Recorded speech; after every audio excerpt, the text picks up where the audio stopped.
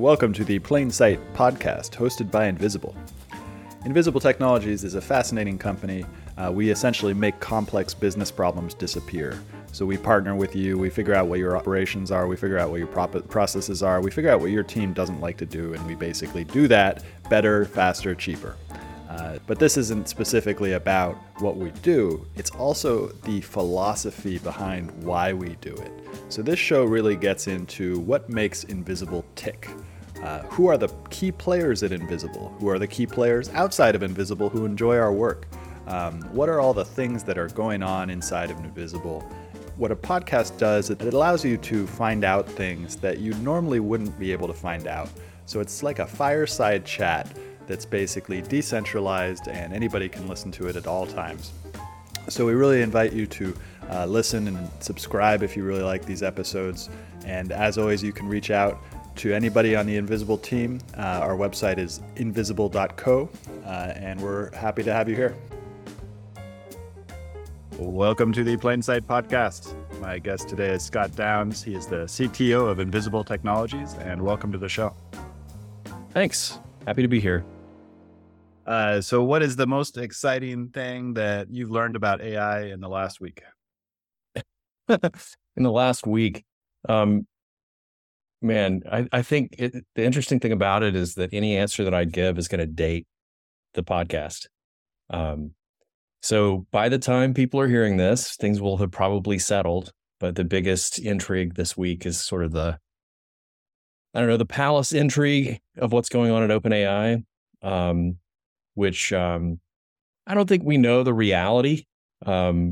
Maybe by the time someone's listening to this, more of the story will have come out. But I do think it's really interesting to think about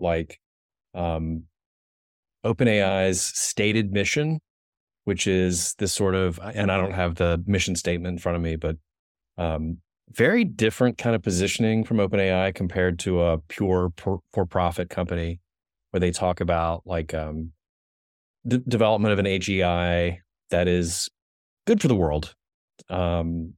That's not really the way that at least it was framed the last time I looked at it. Felt more in alignment with this idea of OpenAI being a research company, a science company, a nonprofit company. And I think that the interesting thing that's happening in this moment is this whole question of to what extent is this a commercial enterprise versus a research company? And I think that, it's easy.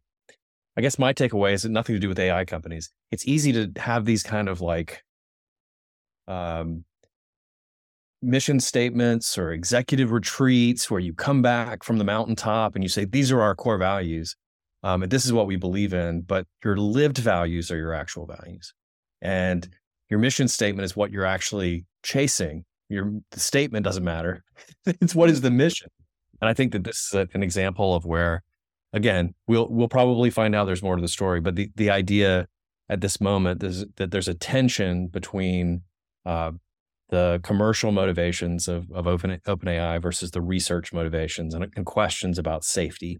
It's really an interesting moment. So any other week I might be telling you about oh my gosh, there's this new tool that popped up. And if you asked me a week ago, I'm really excited about the Assistant API in OpenAI's platform and how the concept of new GPTs, plural, that's a really cool concept too. Cool. So yeah, we can dive into a lot of different stuff. I liked what you said about there is the reality and there's the stated vision, and then there's the vision we could have, the mission we could work towards if everything aligned. I just had a conversation with my dad the other day, and he was talking about the things as they are versus things as they should be. And there's always just such a large gap. We're human beings.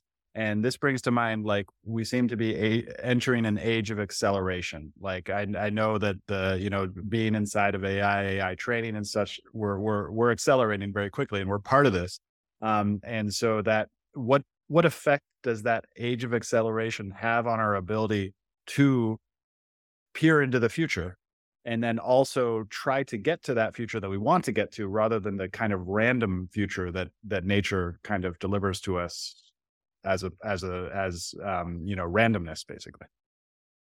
So do you think that this is a fundamentally, like, that you're presuming a lot there? Do you think that the AI moment is uh, an age of acceleration unlike what we've experienced? I personally believe that yes, that the what we're going through right now seems to sort of time is bending back on itself and things are accelerating much faster than they did. And that doesn't mean that they haven't been accelerating already. Like last 300 to 400 years have been high acceleration. I'm not saying that that the pace of change hasn't been very, very high already, but I would say that the pace of change is now accelerating even more than that and potentially exponentially. I mean, I think I agree with you, but I'll say that I also worked for a mobile company and watched the iPhone keynote.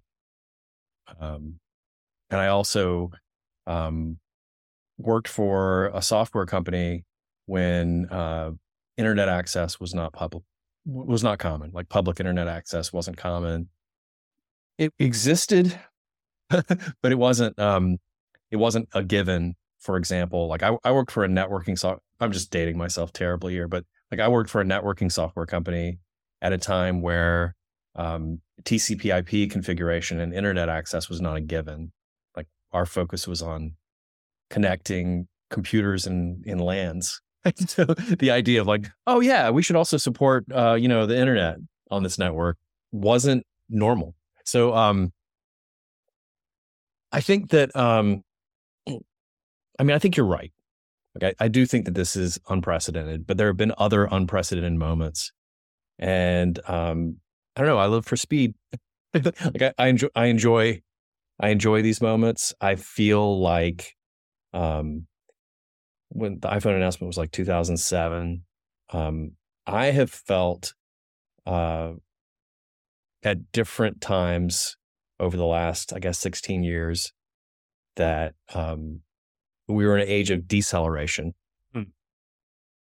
Although it's all relative, right? But I mean, I remember when every new hardware announcement from Intel or IBM was really meaningful. Like it would make a material impact on your ability to do your job.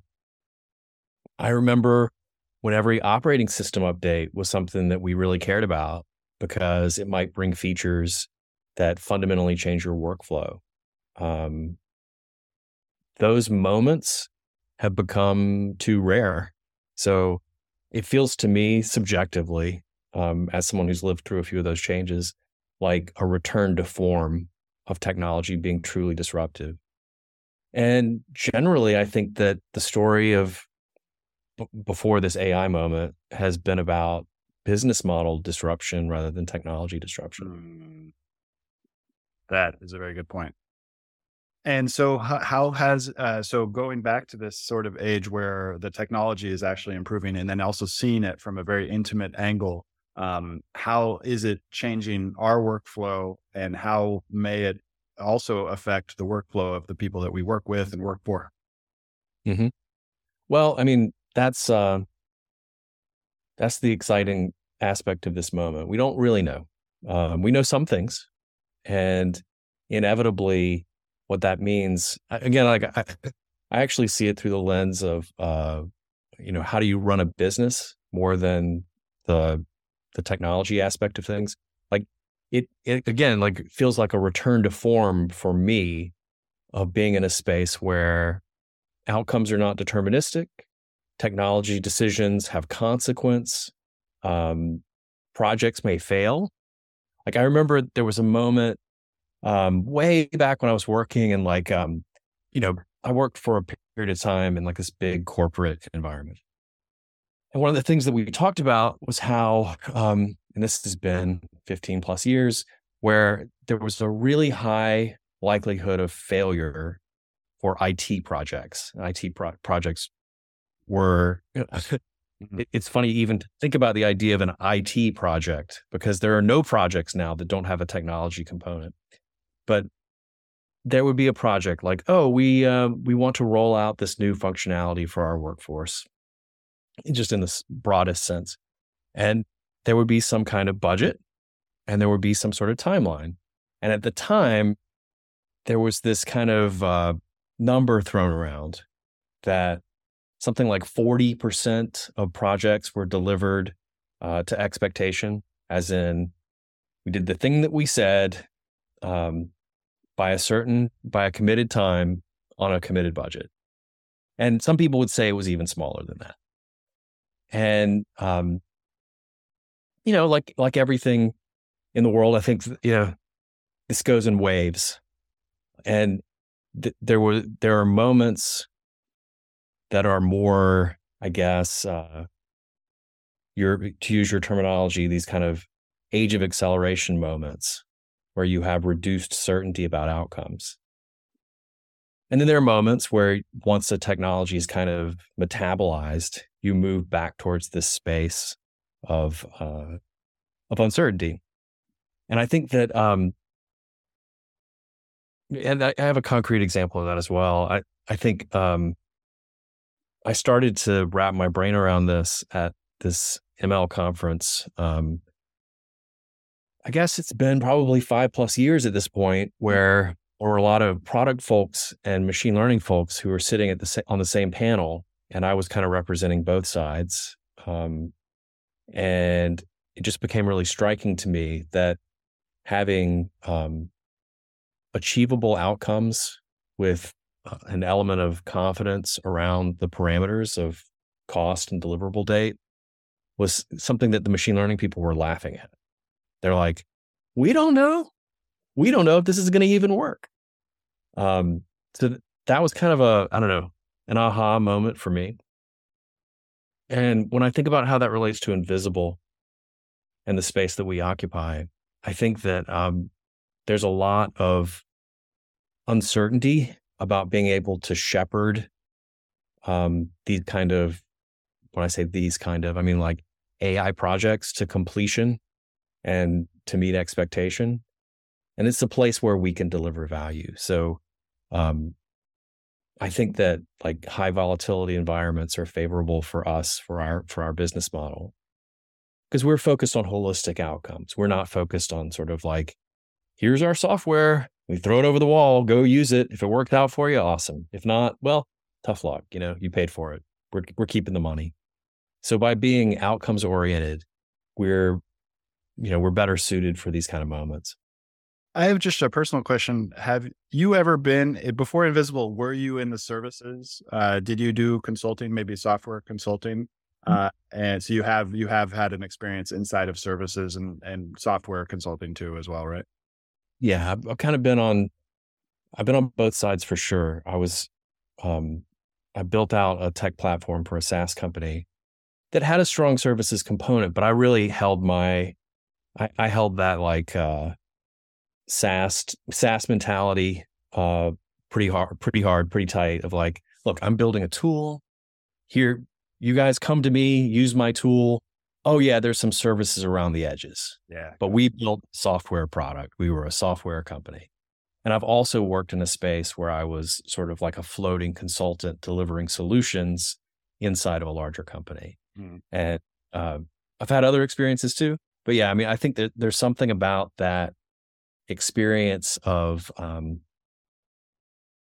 of the challenge of getting over with pure SaaS, and also the inherent messiness, and it's very personal to deliver service-oriented, have a service-oriented mentality where you know that every solution is going to be different. There's no real repeatability.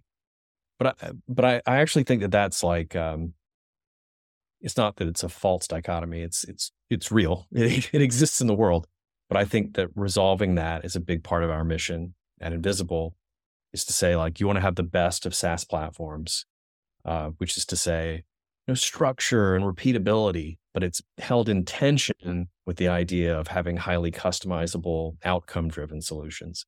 And sometimes the weak side of that approach would be like, you might end up having every solution being a little bit different and no ability to scale, and not a strong enough opinion. Like if you're in a service-oriented mentality, sometimes you're just sort of a worker bee.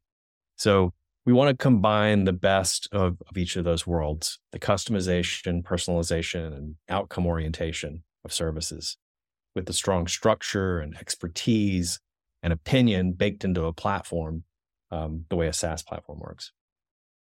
And I'm not sure that answered the question. Yes, no, I it worked did. with It did, and it asked the question that I had follow-up questions. So thank you for so thank you for cutting out the process where I had to ask the follow-up question. And now I've got another follow-up question, which is, how has it been? What has that evolution been like for you coming into this, and then having this lofty goal? It's a beautiful lofty goal, which attracts me into Invisible as well, which is like, how do you do both of those things, and how has that evolution come? And then we can bring it back later to AI, and like, where does AI fit into that? Well, I'll give you a really like personal experience kind of answer. Like, so my first software company that I worked for, we created software that was delivered on CDs or floppy disks that lived inside of a paper box that was shipped to CompUSAs all around the country. It had a paper manual. I wrote it. So the progression of software companies from sort of like installable software that runs on your computer to then I spent at a later stage in my life built a cloud-based SaaS platform. Like, so, okay, there was some on-prem installs there too, but just kind of skip ahead. Like, it used to be that a software company delivered a shiny disk to a physical location. And then somewhere along the line, it became the case that a software company delivered a solution that was running somewhere else, and you would have a web-based interface to access it. And I think that the services mentality around software is just kind of a natural evolution of seeing the ways that those things have failed, that or didn't get fully to the ambition. Didn't fully fulfill the ambition that we started with those sorts of things.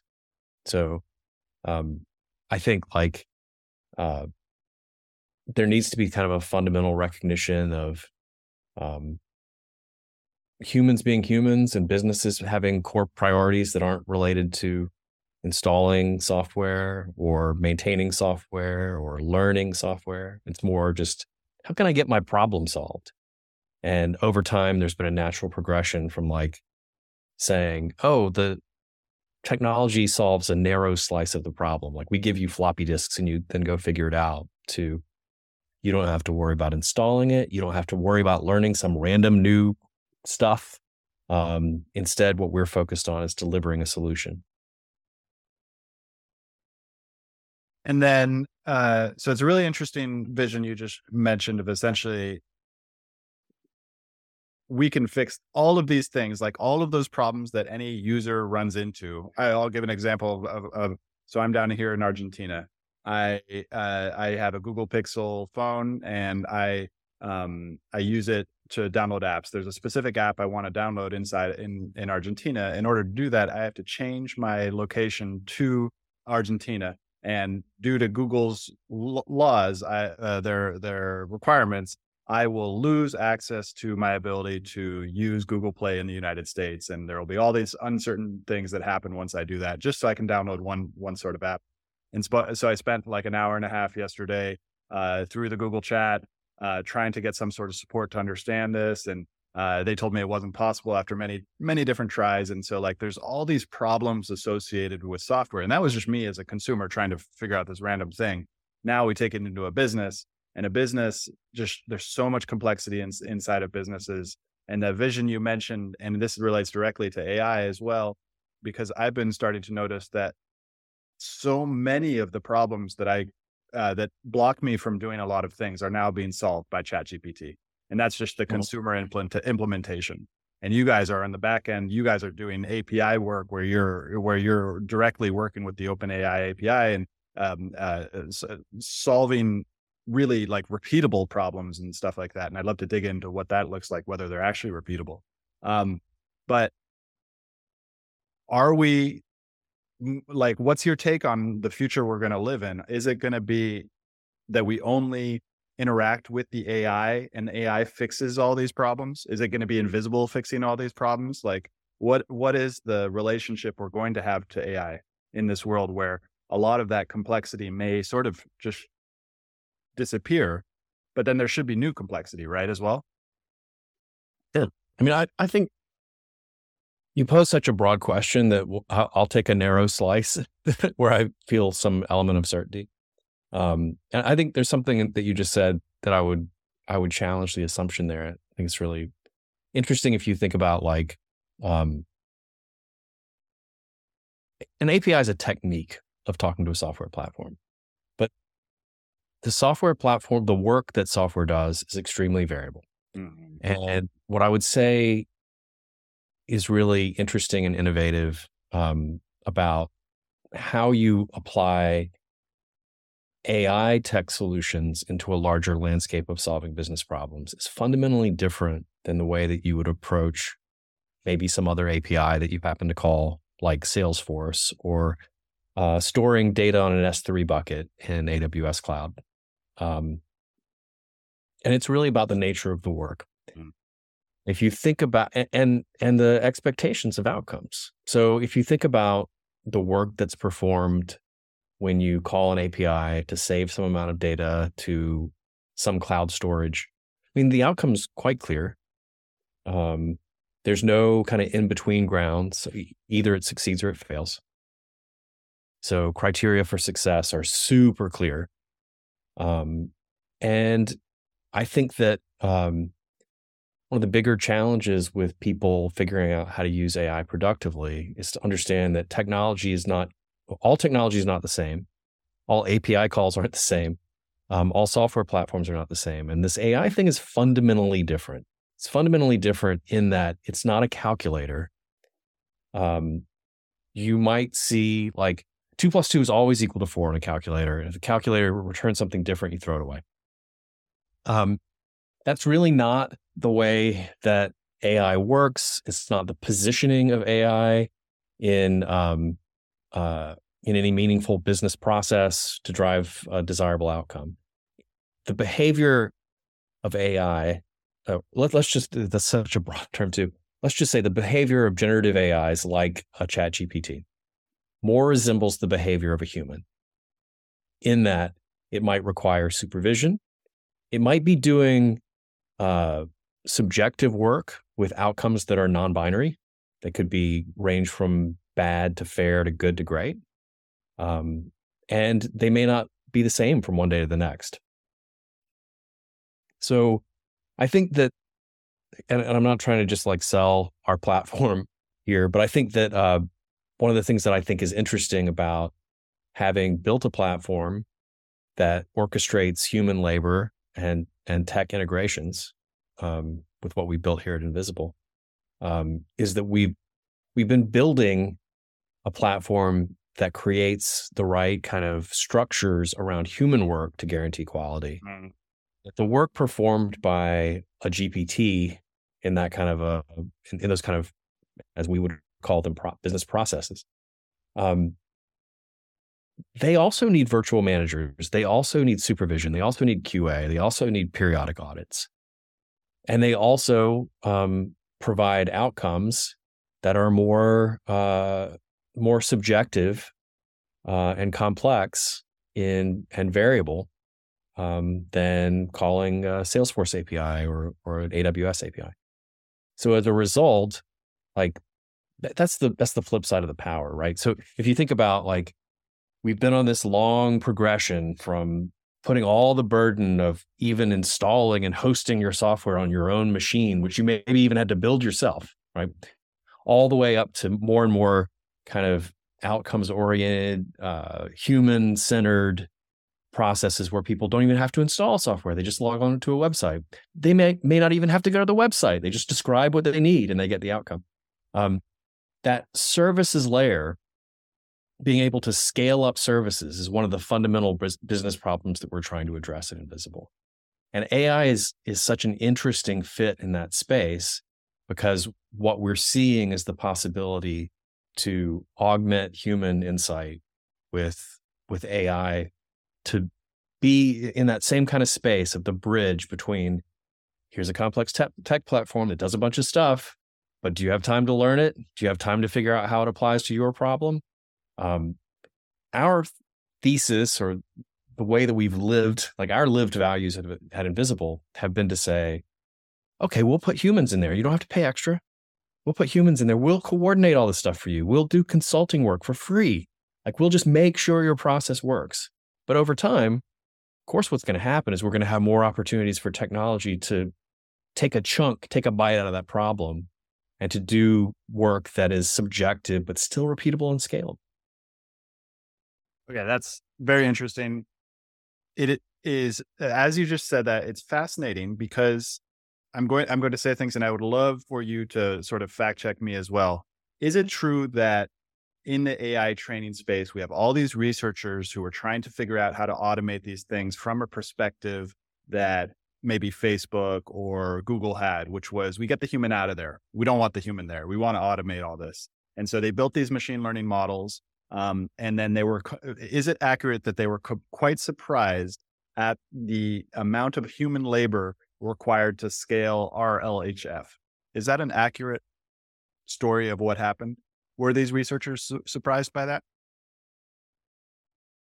I don't know that I would really frame it that way. I mean, I think that I won't speak for anybody but myself, and I'll just say my expectation was that this would have taken longer. That there's definitely been a really rapid progression of what we need in terms of human data in order to mature foundational models.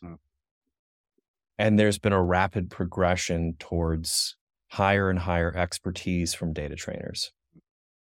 So I don't know. I mean, my instincts were that we would have spent probably a few more years with kind of low complexity tasks being modeled through human behavior. And I think part of I think really there's a strong question here, which is like, why is it that that autonomous driving has progressed so much more slowly than something that's more focused on language? And it kind of, like, the answer is kind of right there in the question. But I'll just say, like, my biggest surprise has been how quickly we've progressed to needing extreme levels of expertise, domain-specific expertise, in order to be providing meaningful data for the generative AI. So the example that I have come back to many times is some of the work that we've done for some of our clients, where we're bringing in PhDs, domain experts, and at the same time, the popular understanding of data trainers is that they're performing kind of low complexity, hot dog, not hot dog type of work. When in reality, we're already at a place where the human feedback that's required to have meaningful RLHF, pretty advanced, pretty far along. And draw your own conclusions from that. But I would just say the trajectory that has surprised me is how quickly we've moved into human expertise being the source of data training, rather than just human instinct. I'll say that in a different way. When you teach young people how to drive cars, they pick it up pretty quickly. And this could lead to a whole conversation about world models but just look at the facts of it. Like, human beings can learn how to drive pretty quickly. And yet autonomous driving systems have not progressed as rapidly as you would expect. Meanwhile, on the other side of the coin, like Turing test, like have a conversation with a bot, see if it can convince you it's human. Man, that stuff's gone really fast. Yep. And that was the big thing that everybody thought would be like that. That's the big signal that we're here. But we passed that signal with blinding colors, and all of a sudden now we have to come up with a whole bunch of other ways to determine where we are on this AGI spectrum. That's right. Could be an interesting question to ask you about. Do you think we're there yet? But I want to go back to why I asked that question about the human in the loop, because it's so strange to me. It's so serendipitous to me that Invisible started with this idea of in 2015 of that the human is essential. And there's like a long period of time that started probably in 2006, maybe even back to the 1980s, which is just that, the human's going away. We don't need the human anymore. And then as a part of this technology that people predicted would be the peak of humans going away, somehow Invisible became this essential part with this idea that humans are an essential part, and that it doesn't look like that's going away, that, as you just said, that human expertise is going to just become more important as the model gets more and more trained and you get into that 20%. Now, I don't really have a question here. I just have a sort of like the statement there, and I guess we could is that accurate? What do you think about what I said?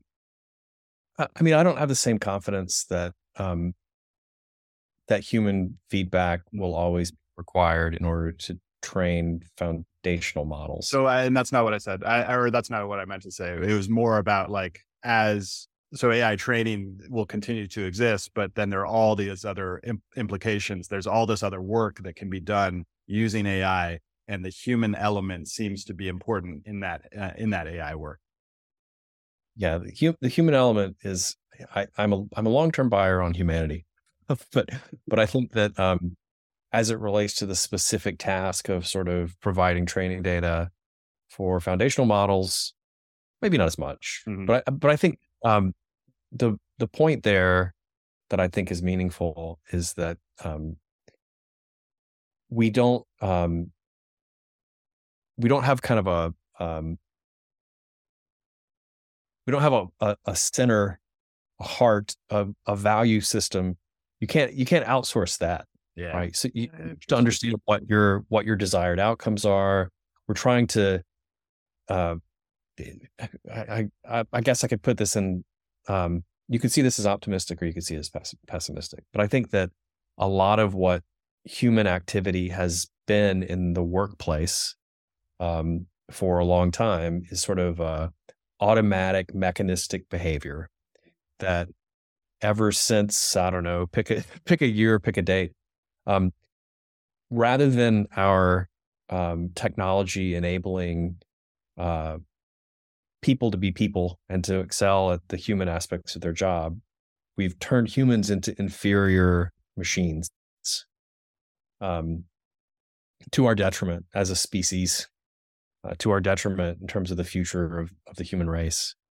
And I think that the work that a lot of people do in their day-to-day lives is they go and they get in a box with wheels and they go to a box that's stacked up on top of other boxes, and they go do the same thing that's being done in the other boxes around them, and they don't have a sense of meaning and purpose, and they're literally just mimicking the behaviors of the other people in the other boxes, and that's just wildly dehumanizing and depressing to think about. But the optimistic opposite side of the coin is to say that as we think about ways to take the kind of normal work, the normal drudgery of business, and move more and more of that to different, I don't want to say to processes or to automations. I think it's broader than that. Like, I think technology hits at multiple levels. If you think about like the work of someone, like you don't have to shuffle papers anymore. Cool. You don't have to file anymore. Okay, cool. We've already got kind of categorization and classification. You don't have to think about doing mindless robotic tasks anymore. I just kind of see like everybody looking up from their desk and looking around and saying, what am I doing and why am I here? Not performing the work of an automaton. And the way that technology hits at multiple levels there is it's not just displacement of the literal work they've been doing through the day, but it's also deconstructing or re-envisioning the processes that they're following, the larger frame of like, what should a marketing department do or what should a finance department do? Not just the literal individual tasks of the day, but an overall optimized structure. And then you start to edge out places where there's work that could only be performed by humans today or yesterday, but actually still is fairly mechanistic.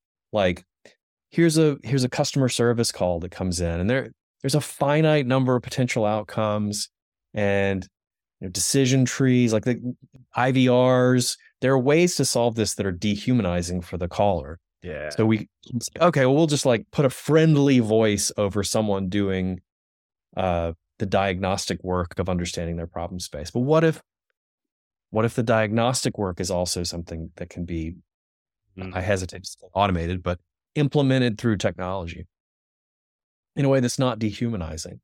Then all of a sudden you have that person who's responsible for that work. They don't have to do the literal work of walking an answer to the customer. They don't have to do the work of sorting through all the potential outcomes. They stop being a database. They stop being a search engine, and hopefully they just start being a human being. And then they can think about, well, what's best for the client, or what's best for my business? What objectives am I trying to achieve? That's where we're progressing. And I think that so much, like 80 plus, 90 plus % of the work that people do in their jobs from day to day is sort of that automatic behavior of trying to do in their little box what other people in similar boxes are doing. Okay, this gets into a very interesting philosophical question. You had mentioned that in the boxes that we're all sort of looking at what's happening in the other boxes, and that's where our desires come from. There's a great talk that Stephen Wolfram gave recently on TED a couple weeks ago about computational irreducibility and what he calls the Rulliard space, which is the space of all possible computations in the universe, and really interesting content in those things. But his ultimate point, and I interviewed him on my personal podcast a few years ago, is and we talked about this before this current generative AI, is that once computers can do all the work that we want them to do, then we have to figure out, well, what is it that we want to do? And that is like a deep existential question as well, because it kind of brings in a layer, which is like, well, who am I? What am I? And then what do I want to do? You don't always have to go back that far, but it kind of helps you figure out what you want. Is that accurate? If it is accurate, where does Invisible play in that process of helping our customers figure out what it is they want to do? What's your take on the change of work and helping us to figure out our own desires? Yeah, I mean, I see it almost identically. I think that you can see it through lots of different lenses, but I would say like one of the things that I personally think about as I am trying to, grow up, become more mature, be better at this whole living thing, is I find that the work that I do in some cases is a distraction from the question of who I am and what I want to be doing. And there's a natural tendency for those of us who are like really ambitious or high energy, like I fill up my brain with all these activities. And there's an element of that feels like at a certain point, you may start to feel like that's a distraction. Like, what do I really want to be doing? What kind of change do I want to make in the world? Don't think about it. Cram it back down. Go do some more things. Stay busy. Yeah. And I feel like we're playing that out in the modern human's relationship to work is something like that. And I think that maybe there's some deep wiring of like chasing your prey. You're like human survival once required a deep commitment to daily work in order to survive. And I'm going to sound idealistic for a second, but I look at the resources that exist on this planet and our ability to take advantage of that opportunity, that I feel like there's a heaven here already if we just choose to see it. That nobody has to be hungry. Nobody has to suffer in those ways. Like we can meet some basic human needs. I'm a Star Trek guy, like old Star Trek, like there's a world that we could get to where we might be beyond currency. And what we're thinking about is, instead of thinking in scarcity, we're thinking like, what are your dreams that you wish to pursue? And I think that it's no surprise that questions like UBI, like universal basic income, are tied deeply to this idea of technology that kind of obviates the need for certain types of drudgery.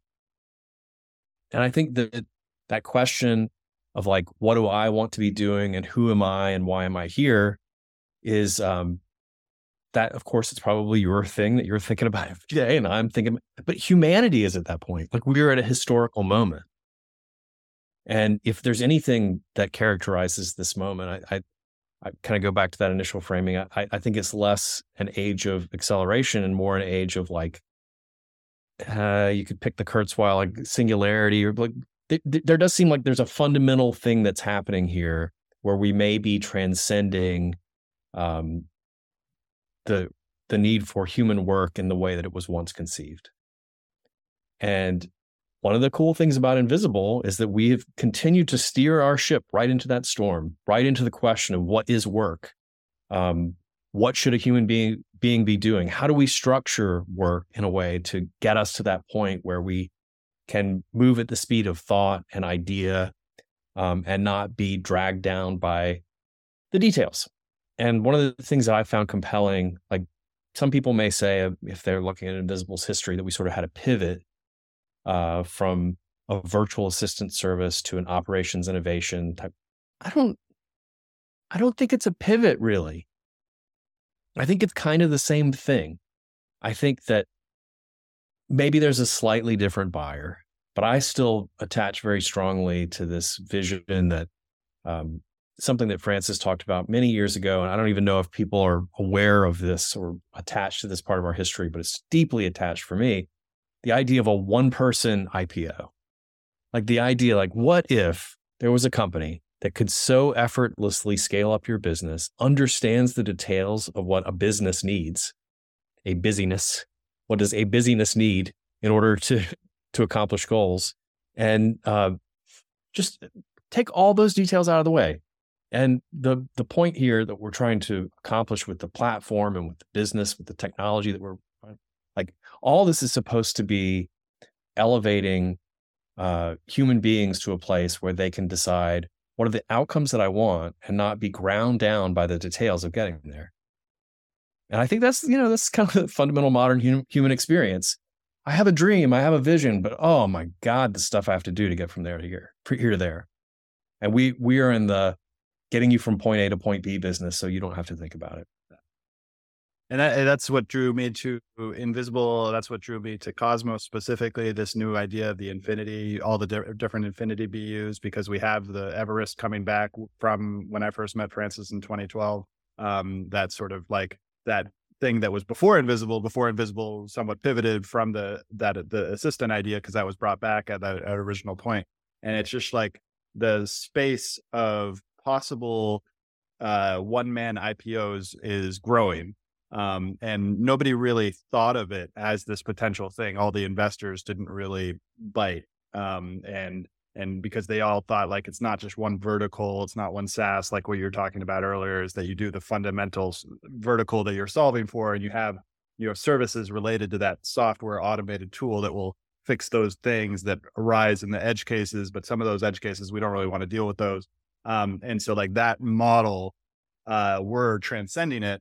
And then we're creating a lot of other business units that could also solve different aspects of it, which is very interesting.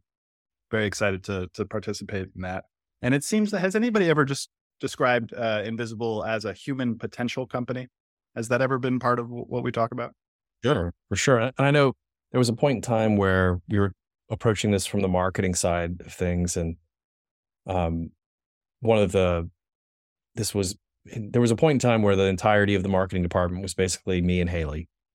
And one of the things that I was really attached to back then was I liked Red Bull's slogan. I like Red Bull gives you wings. And I used to reference that all the time, that I think that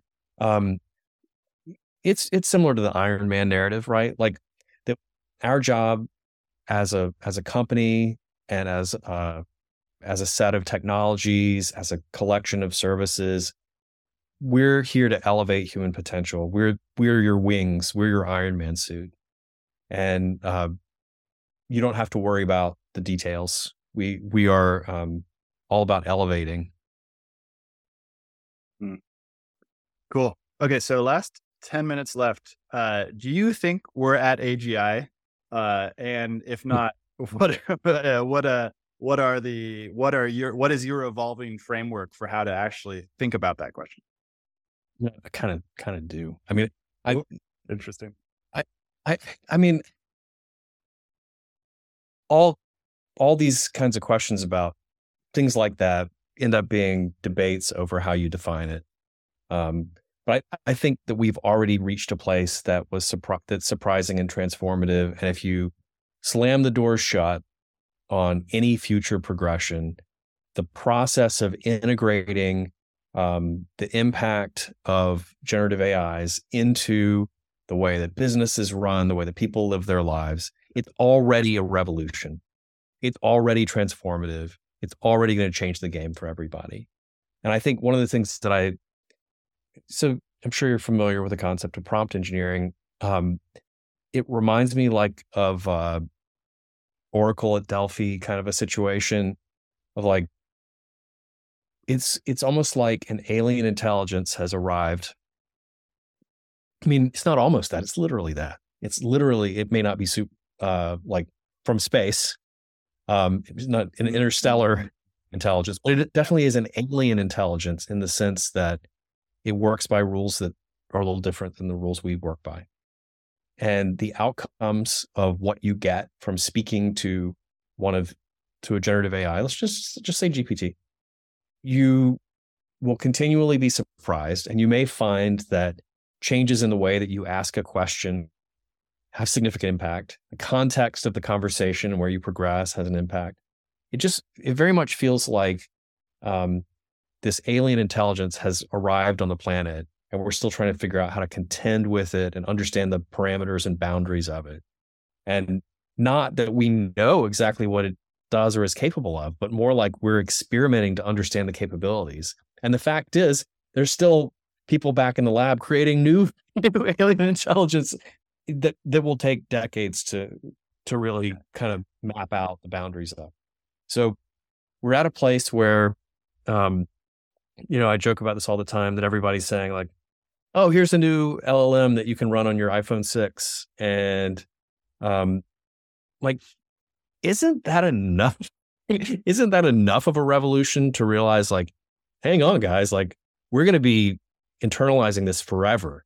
One of the things that surprises me when I look at the progression of the internet and of technology over the last 20, 30 years, I guess over 30 years at this point, but just watching the way things have gone, I'm often surprised at how late in the game. There was one the other day, it was like YouTube. I feel like YouTube's been around forever, but it's newer than I thought it was. Gmail feels like it's been around forever, but come to think of it, there was a time when Gmail didn't exist. I feel like the sort of the Gmail and YouTube of AI is something that's going to exist in 3 or 4 years. Mm-hmm. And in 12, 15 years, we're going to go, how did the world exist without that? And I mean, this may sound like thoroughly conventional and lame, but the impact of YouTube is massive. It's massive. On every single time you need to fix your sink, or learn how to cook fondant potatoes, which I did last night. Like the exposure, like the ability to see human knowledge expressed in video form, like that existed as a concept. There certainly were online videos, but the idea of there being a central place where you can answer almost any question, become an expert in any field. Wow, that's amazing. Now, what are going to be the applications of AI over the next few years that become so deeply ingrained, like a search engine or a YouTube, or free email, like that change the way that you think about how you communicate with others and how you live your life? And it's coming. It's coming soon. It'll be there. We just like it's not about the raw capability. It's about the packaging. Yeah. So let's talk a little bit about that. Why is the first, we talked about self-driving cars, and for most people, idea of AI, that was it, self-driving cars. It's going to view the street, view all the environment of the street, view all the random stuff happening, and figure that out so that people can drive safer, drive without driving, and, do all these things. And then somehow it surprised me, maybe surprised you. LLMs came out, and it's language, and it's why is it in a chatbot? Why is the consumer implementation of AI so focused on chatbots right now? And how will that change over time, if at all? Ooh, that's interesting. I don't think that the impact of LLMs is captive to chatbots. Clearly not. But I think that human language and human intelligence this is kind of that Wittgenstein, Chomsky, they're the same thing. Like, in my opinion, Yeah. I don't really fully believe in world models being relevant to human intelligence. It's more that the way that language is structured is the way that thought is structured. We think in language, and that's why language-based AI makes sense to us. Another way of saying that is, I always thought it was super weird and arbitrary that a Turing test was meaningful. Like, who the heck cares? Like, artificial intelligence, surely that's an objective fact separate from how convincing it is to an average dude. And yet somehow we center on that as being like proof of artificial intelligence, as if we're something so special. But I think that language as a frame has extremely broad implications, that you could think of music as a language, or playing chess as a language, or Go. And I think that when you imagine the future of AI, the future of technology, as impacted by the existence of LLMs, chatbots are like the least interesting part. And okay, so 5 minutes left. What is the most interesting part behind the scenes, like with an API? What are the things that you've already seen done, or that you're really, really excited about maybe doing in the future? Well, I mean, I think the thing that excites me the most is assembling solutions in problem spaces. That there's a power to the concept of a process. What I was trying to express earlier is that often when we think about automation or AI, we think at the step level. We think of an individual task that may or may not be automated, but the structure of solutions is even more impactful. So if you think about it, like, I think about it as a CTO, right? Like, I've never been a CTO who thought my job is just to manage engineers, right? Like, I think the product vision and direction has always been critical to me to understanding the way to create an impact. And I think that if you imagined our notion of process in the form of an org structure, product-y type people think about processes, and engineering type people think about components of those processes, whether they be steps or collections of steps. And the way that we create impact in the world is through having meaningful processes. So it's kind of like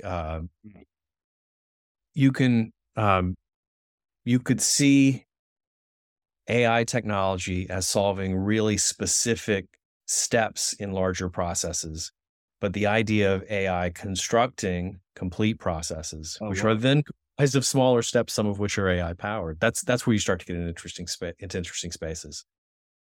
Yeah, that's really cool. Awesome. Okay, well, thank you so much for coming on the show. If there's one thing you can point any of our listeners who are mostly agents, people who are interested in Avisable, people who are interested in working at Avisable, if there's one thing you can point them to that you want them to see that we're working on, or that just may be of interest, maybe a piece of content, what is it? Well, we did a walkthrough of Workplace, which is the next generation name of our platforms, the next generation of our platform. And whether it's agents or partners, I think that a big part of the vision of the platform that as yet remains somewhat unfulfilled is the way that we engage directly with clients. And the assumption that a services model requires, well, let me put it in a positive way instead of a negative way. We should assume that any modern solution to give an optimal client experience is some combination of people and technology. This is core to our mission, our values. Right now, I think we're under the bar on the way that our technology is directly useful for clients, whether that be in the form of reporting, visualizing processes as they're executing, visualizing the possibilities of processes that we can build for our clients.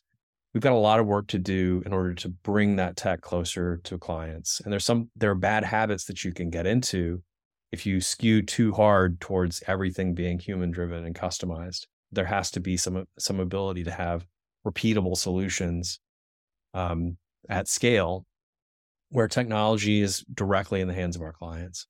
That doesn't mean giving them the floppy disks. It doesn't mean that they have to install the software and figure everything out. But it actually does mean connecting them to the outcomes and connecting to their desires.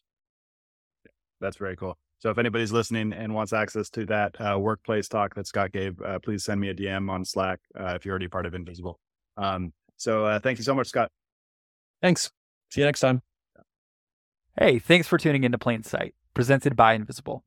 If you liked what you heard, be sure to hit the subscribe button and consider sharing with your network. And if you're interested in learning more about how Invisible helps teams cut costs and scale, visit our website at invisible.co. See you next time.